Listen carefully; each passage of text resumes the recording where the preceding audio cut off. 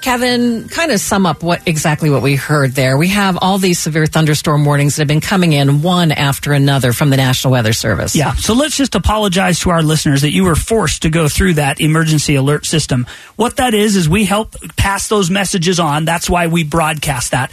But let's actually help you understand what's happening. 2 severe thunderstorm warnings have been issued. The first one is for portions of Salt Lake and Tooele County. The other one now includes portions of Davis County and into areas in Weber County. Bottom line, a huge line of thunderstorms that has gone through Utah County has now moved into Salt Lake County, and it's moving at 20 to 25 miles an hour to the north. So we've moved it from Sandy Draper. It's now into West Valley, West Jordan, and it will be in the Salt Lake Valley by about 4:15. We're already seeing the gusty winds come out of this storm, and then we're going to see heavy rain. Anywhere from a ½ inch to 3/4 of an inch of rain will come in a hurry at the prime commute time for people, and that's going to cause some standing water on the roadways. We've had 60 to 65 mile an hour wind gusts.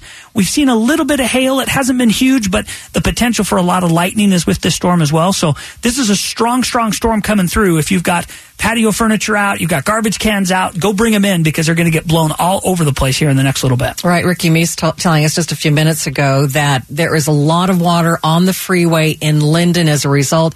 She was just saying, just astounding how much water was actually coming down at one time. Yeah, so remember, that's a new portion of I-15 in Utah County. It's cement lined on both sides, and that water has to get to the drainage spots in order to drain.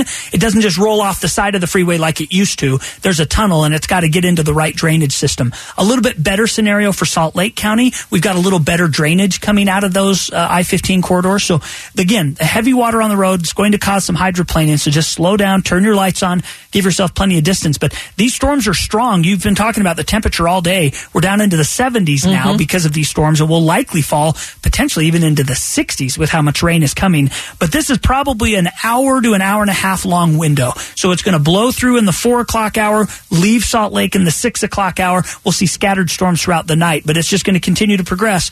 Salt Lake County, Davis County, Weber County, up into Box Elder, Cache County. It's an impressive storm. All right. Thank you, Kevin. You bet.